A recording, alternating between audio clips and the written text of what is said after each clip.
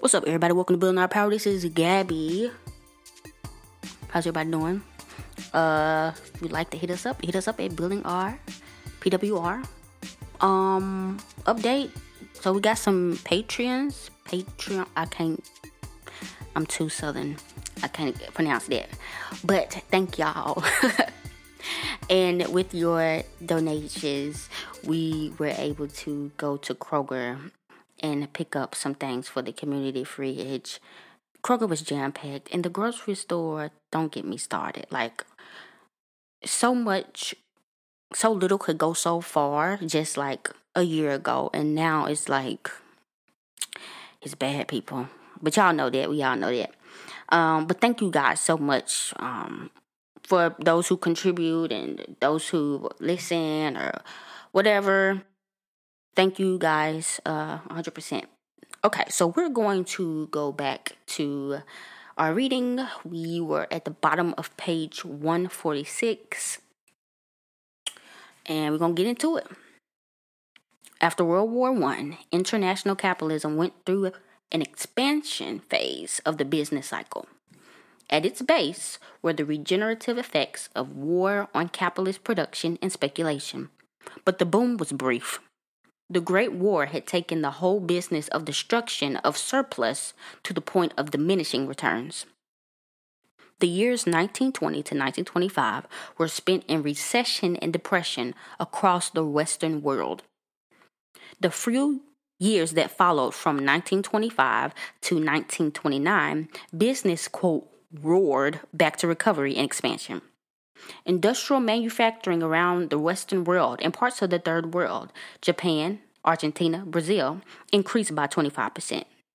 The volume of world trade increased accordingly. However, an increase in the arts of agricultural production under the strain to modernize without a corresponding increase in the ability of the great laboring masses to buy back what was being produced precipitated a sharp fall in the price structure of foodstuffs in one of the world's largest agriculture centers, the United States. It was underconsumption, not overproduction, and it led to the fatal stock market crash of 1929. Sounds familiar, doesn't it? The whole Western world went into recession and deep depression. Two countries were little affected by the general breakdown. Russia, which had taken itself off the wheel with a successful socialist revolution, and Italy, which has established a strong economic centralization that tended to close her economy off from the other bourgeois states. Italy had already established fascism shortly after World War I during the 1920-25 economic crisis. That war had mobilized millions of Italians, most of whom were uprooted from the over-traditionalist sectors of the proletariat. They had gone through the changes that most other Western countries were about to adopt. The key element that made the economic policy of fascist arrangement unique was the emphasis on, quote, reform through government intervention. Reform through government intervention. The opposite of Adam Smith's invisible hand working to coordinate economic activity. The opposite of the French Revolutionary battle cry, laissez-faire. Big business was in a crisis, of course. After the short boom following World War I, the giant cartels and the national industrial and financial monopolies were starved to the bone in both periods of fascist rearrangements, the early 20s and all of the 30s. This gave the movement its seemingly middle-class antecedents. Where large-scale manufacturing was not in complete control, its straining to emerge as the dominant force within the economy was resisted by the petty bourgeois, the landed classes, and the medium proprietor. Here we see fascism in its out-of-power, quote, stage one. We hear its language sounding deceptively anti-capitalist. Quote, parasitic capitalism. Quote, illegitimate capital. Quote, rapacious capital, etc., etc. This was true in Italy, and with early fascism is Falangist Spain and in Germany. Mussolini, who set up the first successful fascist regime was a man trained all of his life in the revolutionary tactics and strategies of scientific socialism.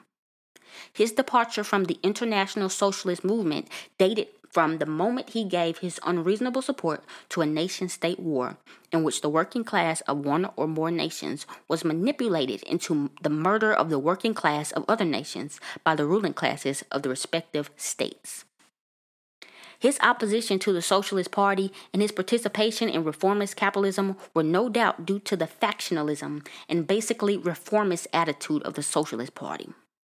In spite of the fact that socialists had won 156 seats in the chamber in the elections of 1919, over 50% more than the next largest political party, the Catholic Popular Party, and won majorities in the council of 2,202 communes in 26 provinces. There were 8,507 communes in 69 provinces in the general administration elections of the following year, and in spite of the fact that the Socialist General Confederation of Labor had grown from 300,000 members before World War I to almost 2.5 million members in 1920, the Socialists still seemed powerless to solve the nation's economic problems with the promised revolution. In 1920, the Socialist Party seized control of all the nation's steel manufacturing plants, but, incredibly, returned them to the private interests. Several accounts claim that the workers couldn't run the plants.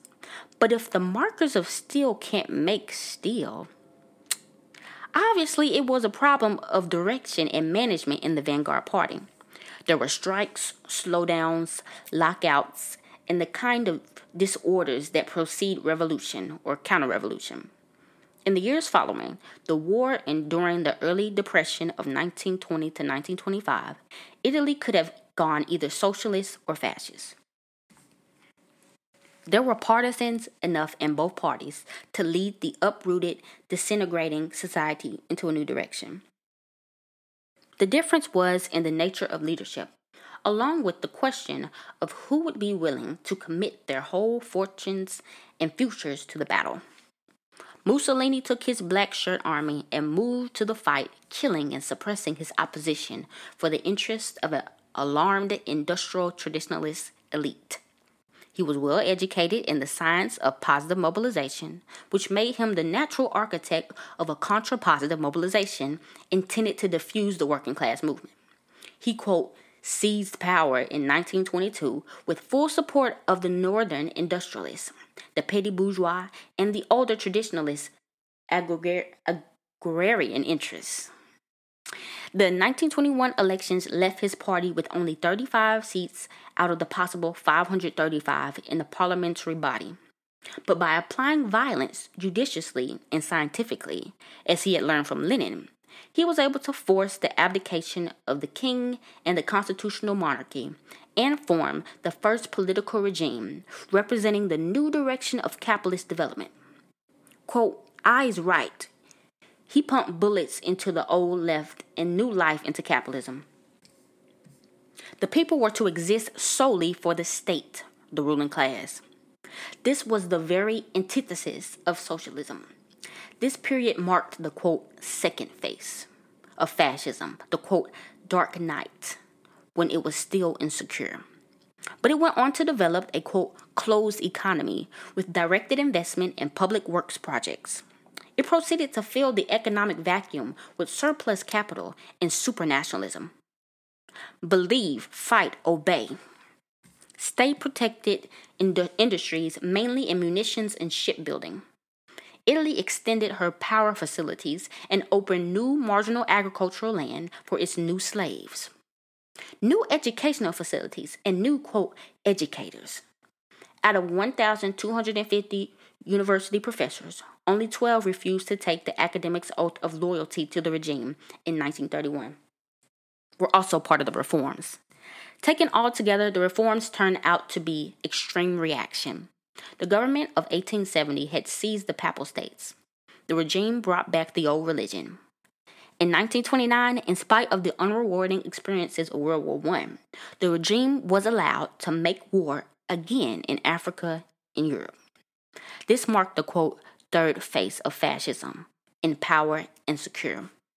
The point here is that fascism emerged out of a weakness in the pre existing economic arrangement and in the old left. And the weakness must be assigned to the vanguard party, not the people. The People's Party failed to direct the masses properly with positive suppression of their class enemies and their goons. Mussolini was able to proclaim that fascism held the only solution to the people's problem by default. Fascism, the new arrangement, the rearrangement, the strengthening, and reforming of laissez-faire competitive capitalism, was anti-socialist from its inception. It attempted to conceal the reality of class struggle by disguising itself as a new solution to the, quote, national problems, by deifying the interests of the, quote, whole state, which turned out to be the interests only of the state's ruling classes. And, I would like to go back to that because,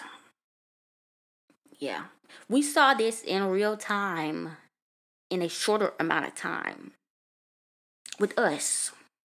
Now, granted, a lot of us weren't when a lot of this stuff started happening and bumbling in 2020. My years get, the COVID years, they get meshed together when all the uprisings and stuff was happening.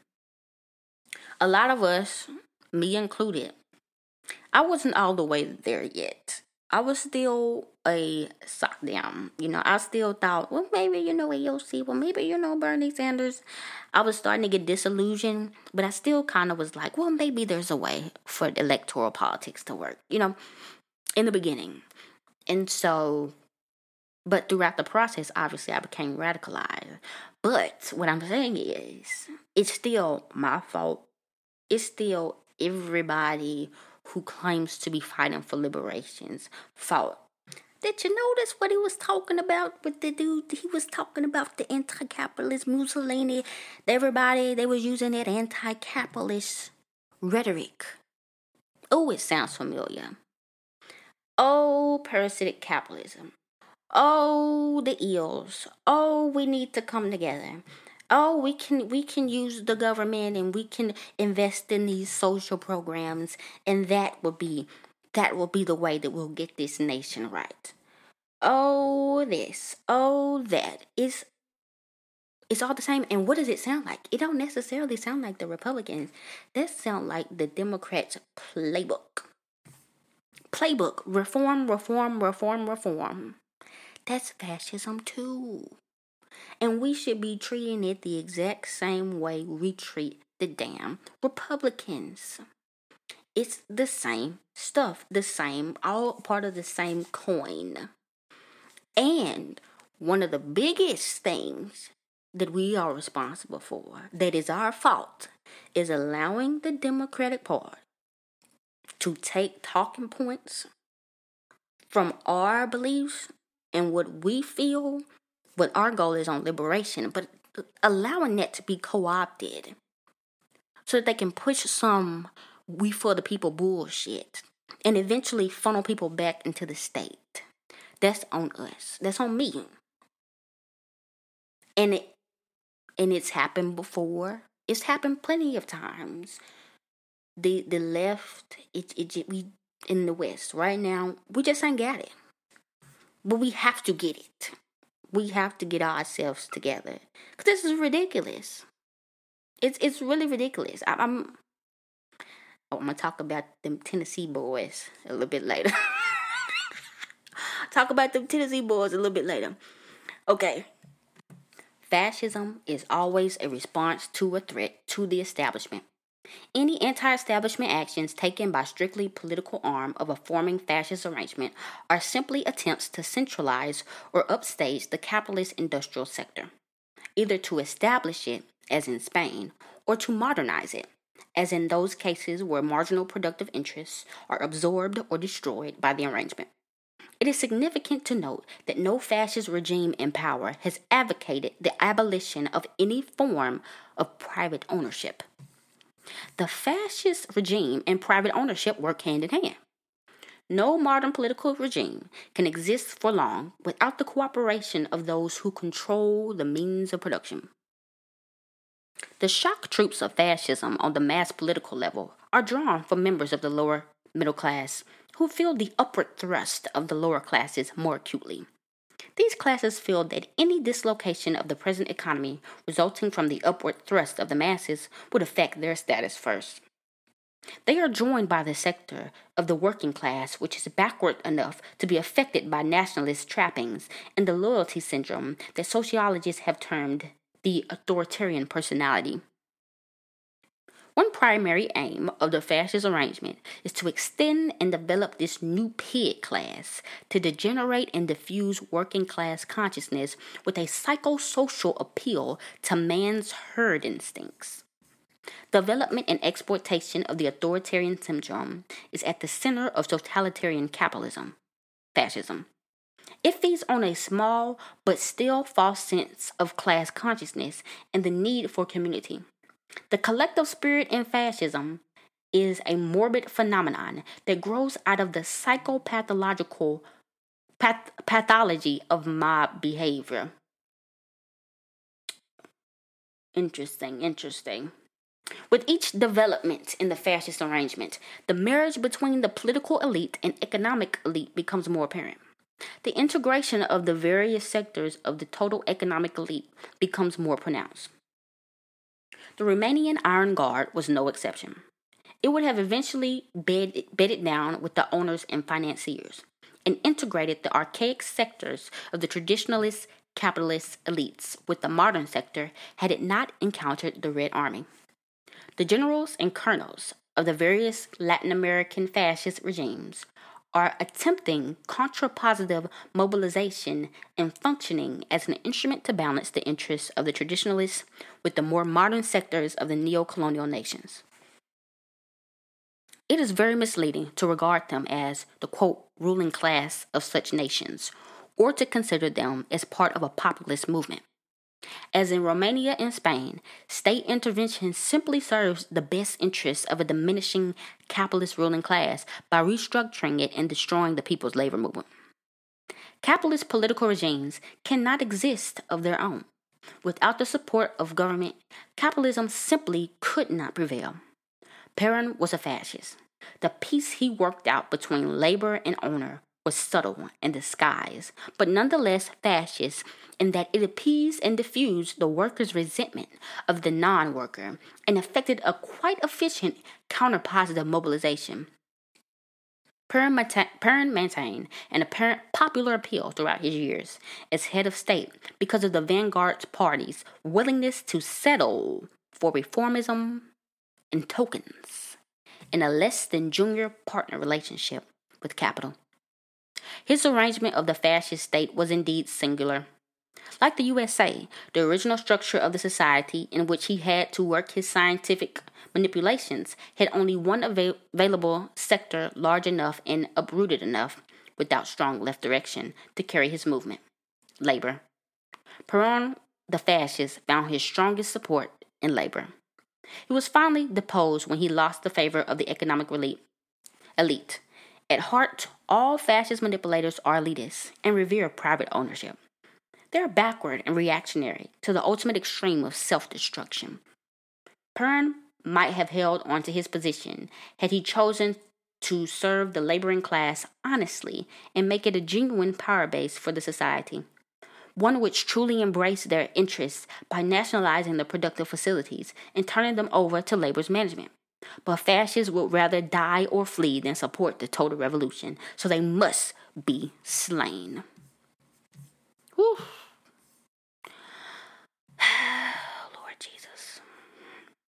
Lord Jesus, what can you say? Let's talk about Perrin. I never even heard of this guy before.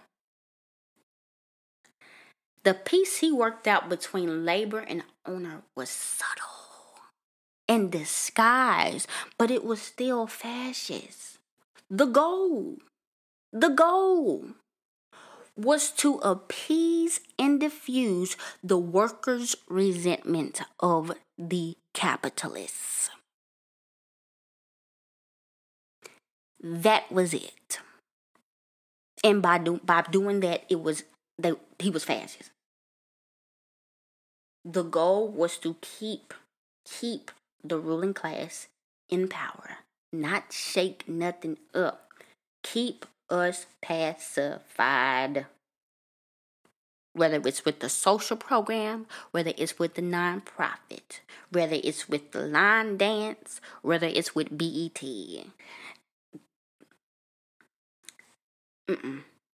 That's the goal. And even when they do the little rah, rah, rah, after they get through doing the rah, rah, rah, and you're like, okay, what's next? Are we going to destroy the government?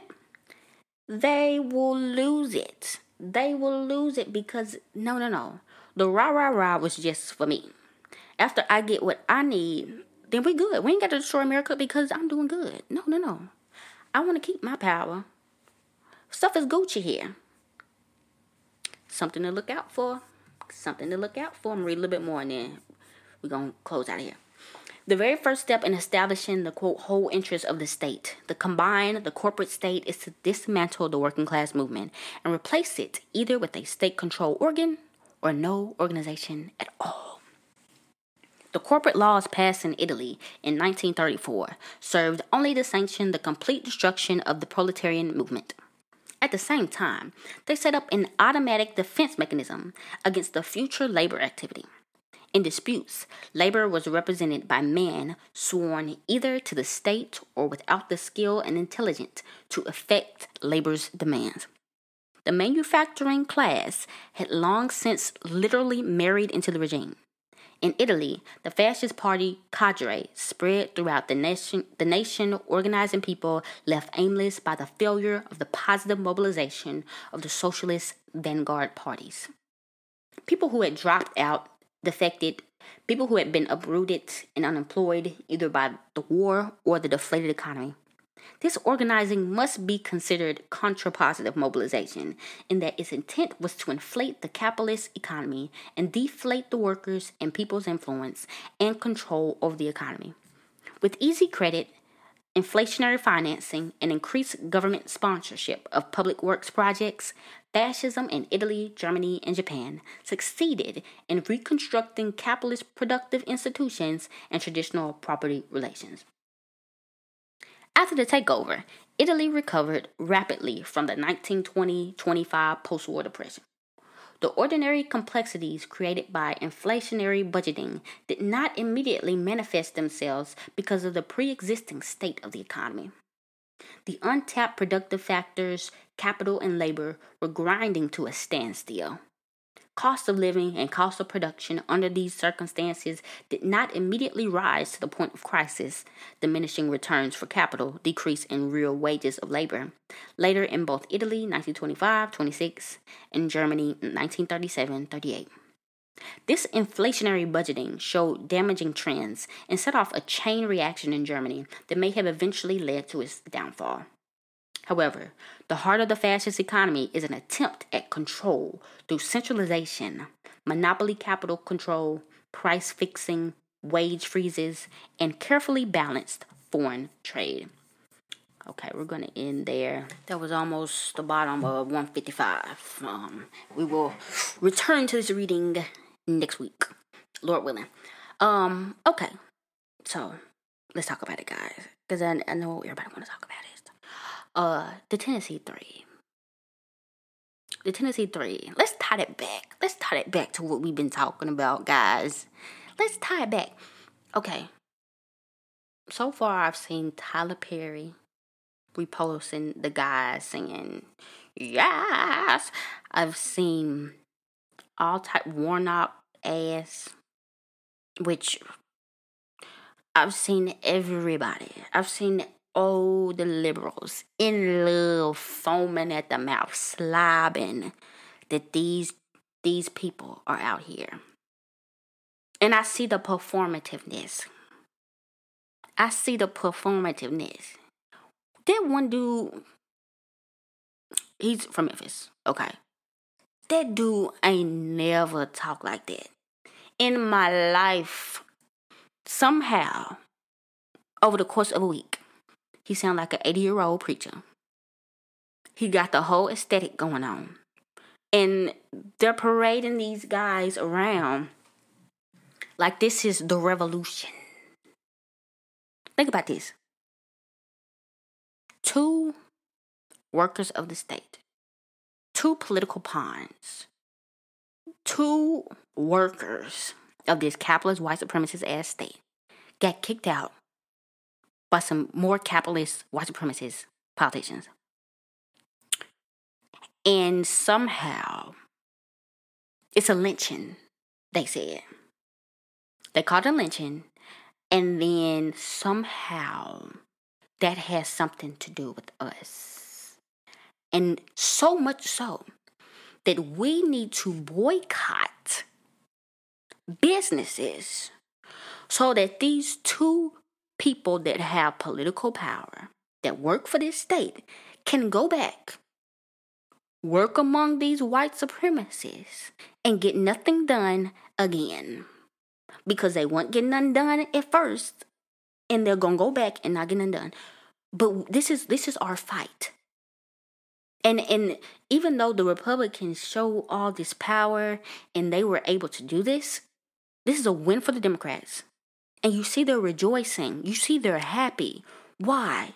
Because this is a money-making opportunity. They're going to milk this junk like a cow. They're going to milk this junk so much. Because that's all that it's about.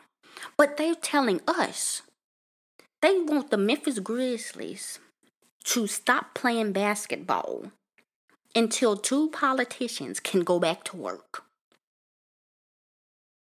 These are the pressing issues of Tennessee. These are the pressing issues of Memphis. The evictions, the homelessness, the schools, the children, the abuse, the violence, the poverty. None of that. What do you want the Grizzlies to do? None of that. They didn't even call up the Grizzlies. They didn't even call up the Grizzlies and ask for nothing. These 2 men in power. Oh yeah, we got to get them back to their jobs. Grizzlies, FedEx Forum, everybody. Boycott. But it wasn't enough when the working class people were struggling. We've been struggling this whole time. Horrible living conditions, horrible working conditions. That's not a story. This is a story because this is a money-making opportunity. And this is fascism doing what fascism does. We know stuff is bad. Again, we know stuff is bad. We can either go one way. We can say you point the finger at this person. They're the reason that this stuff is going horrible. Or we can say things are good. Look. Don't you worry about this system. Don't you be looking and asking why things are the way they are. Don't you be shaking your fist at the government unless it's something that we want you to shake your fist at. Things are going well. Look, democracy. Come outside and go protest at the state capitol and show your power. That's how you show your power. Go vote. That's how you show your power. They just keep continuing to herd everybody back to electoral politics. Herd, it's manufacturing consent. Nobody was even studying these folk. But now that the media has them out here, toting them like they Malcolm X and Martin Luther King, this is what we should be focused on. And somehow, their fight, getting back into a chair, is going to help us materially, immediately for the rest of our lives. Them people got elected. I didn't even know that they were elected. It didn't affect my life. They're not in the chairs no more. My life still ain't affected. But that's America. And stuff like that, especially when it comes like for people from Memphis, like we went with the Tyree Nichols thing, it's so hard to not want to throw something. Because you have all these people, not only in Memphis, all these liberal suckers doing what they do.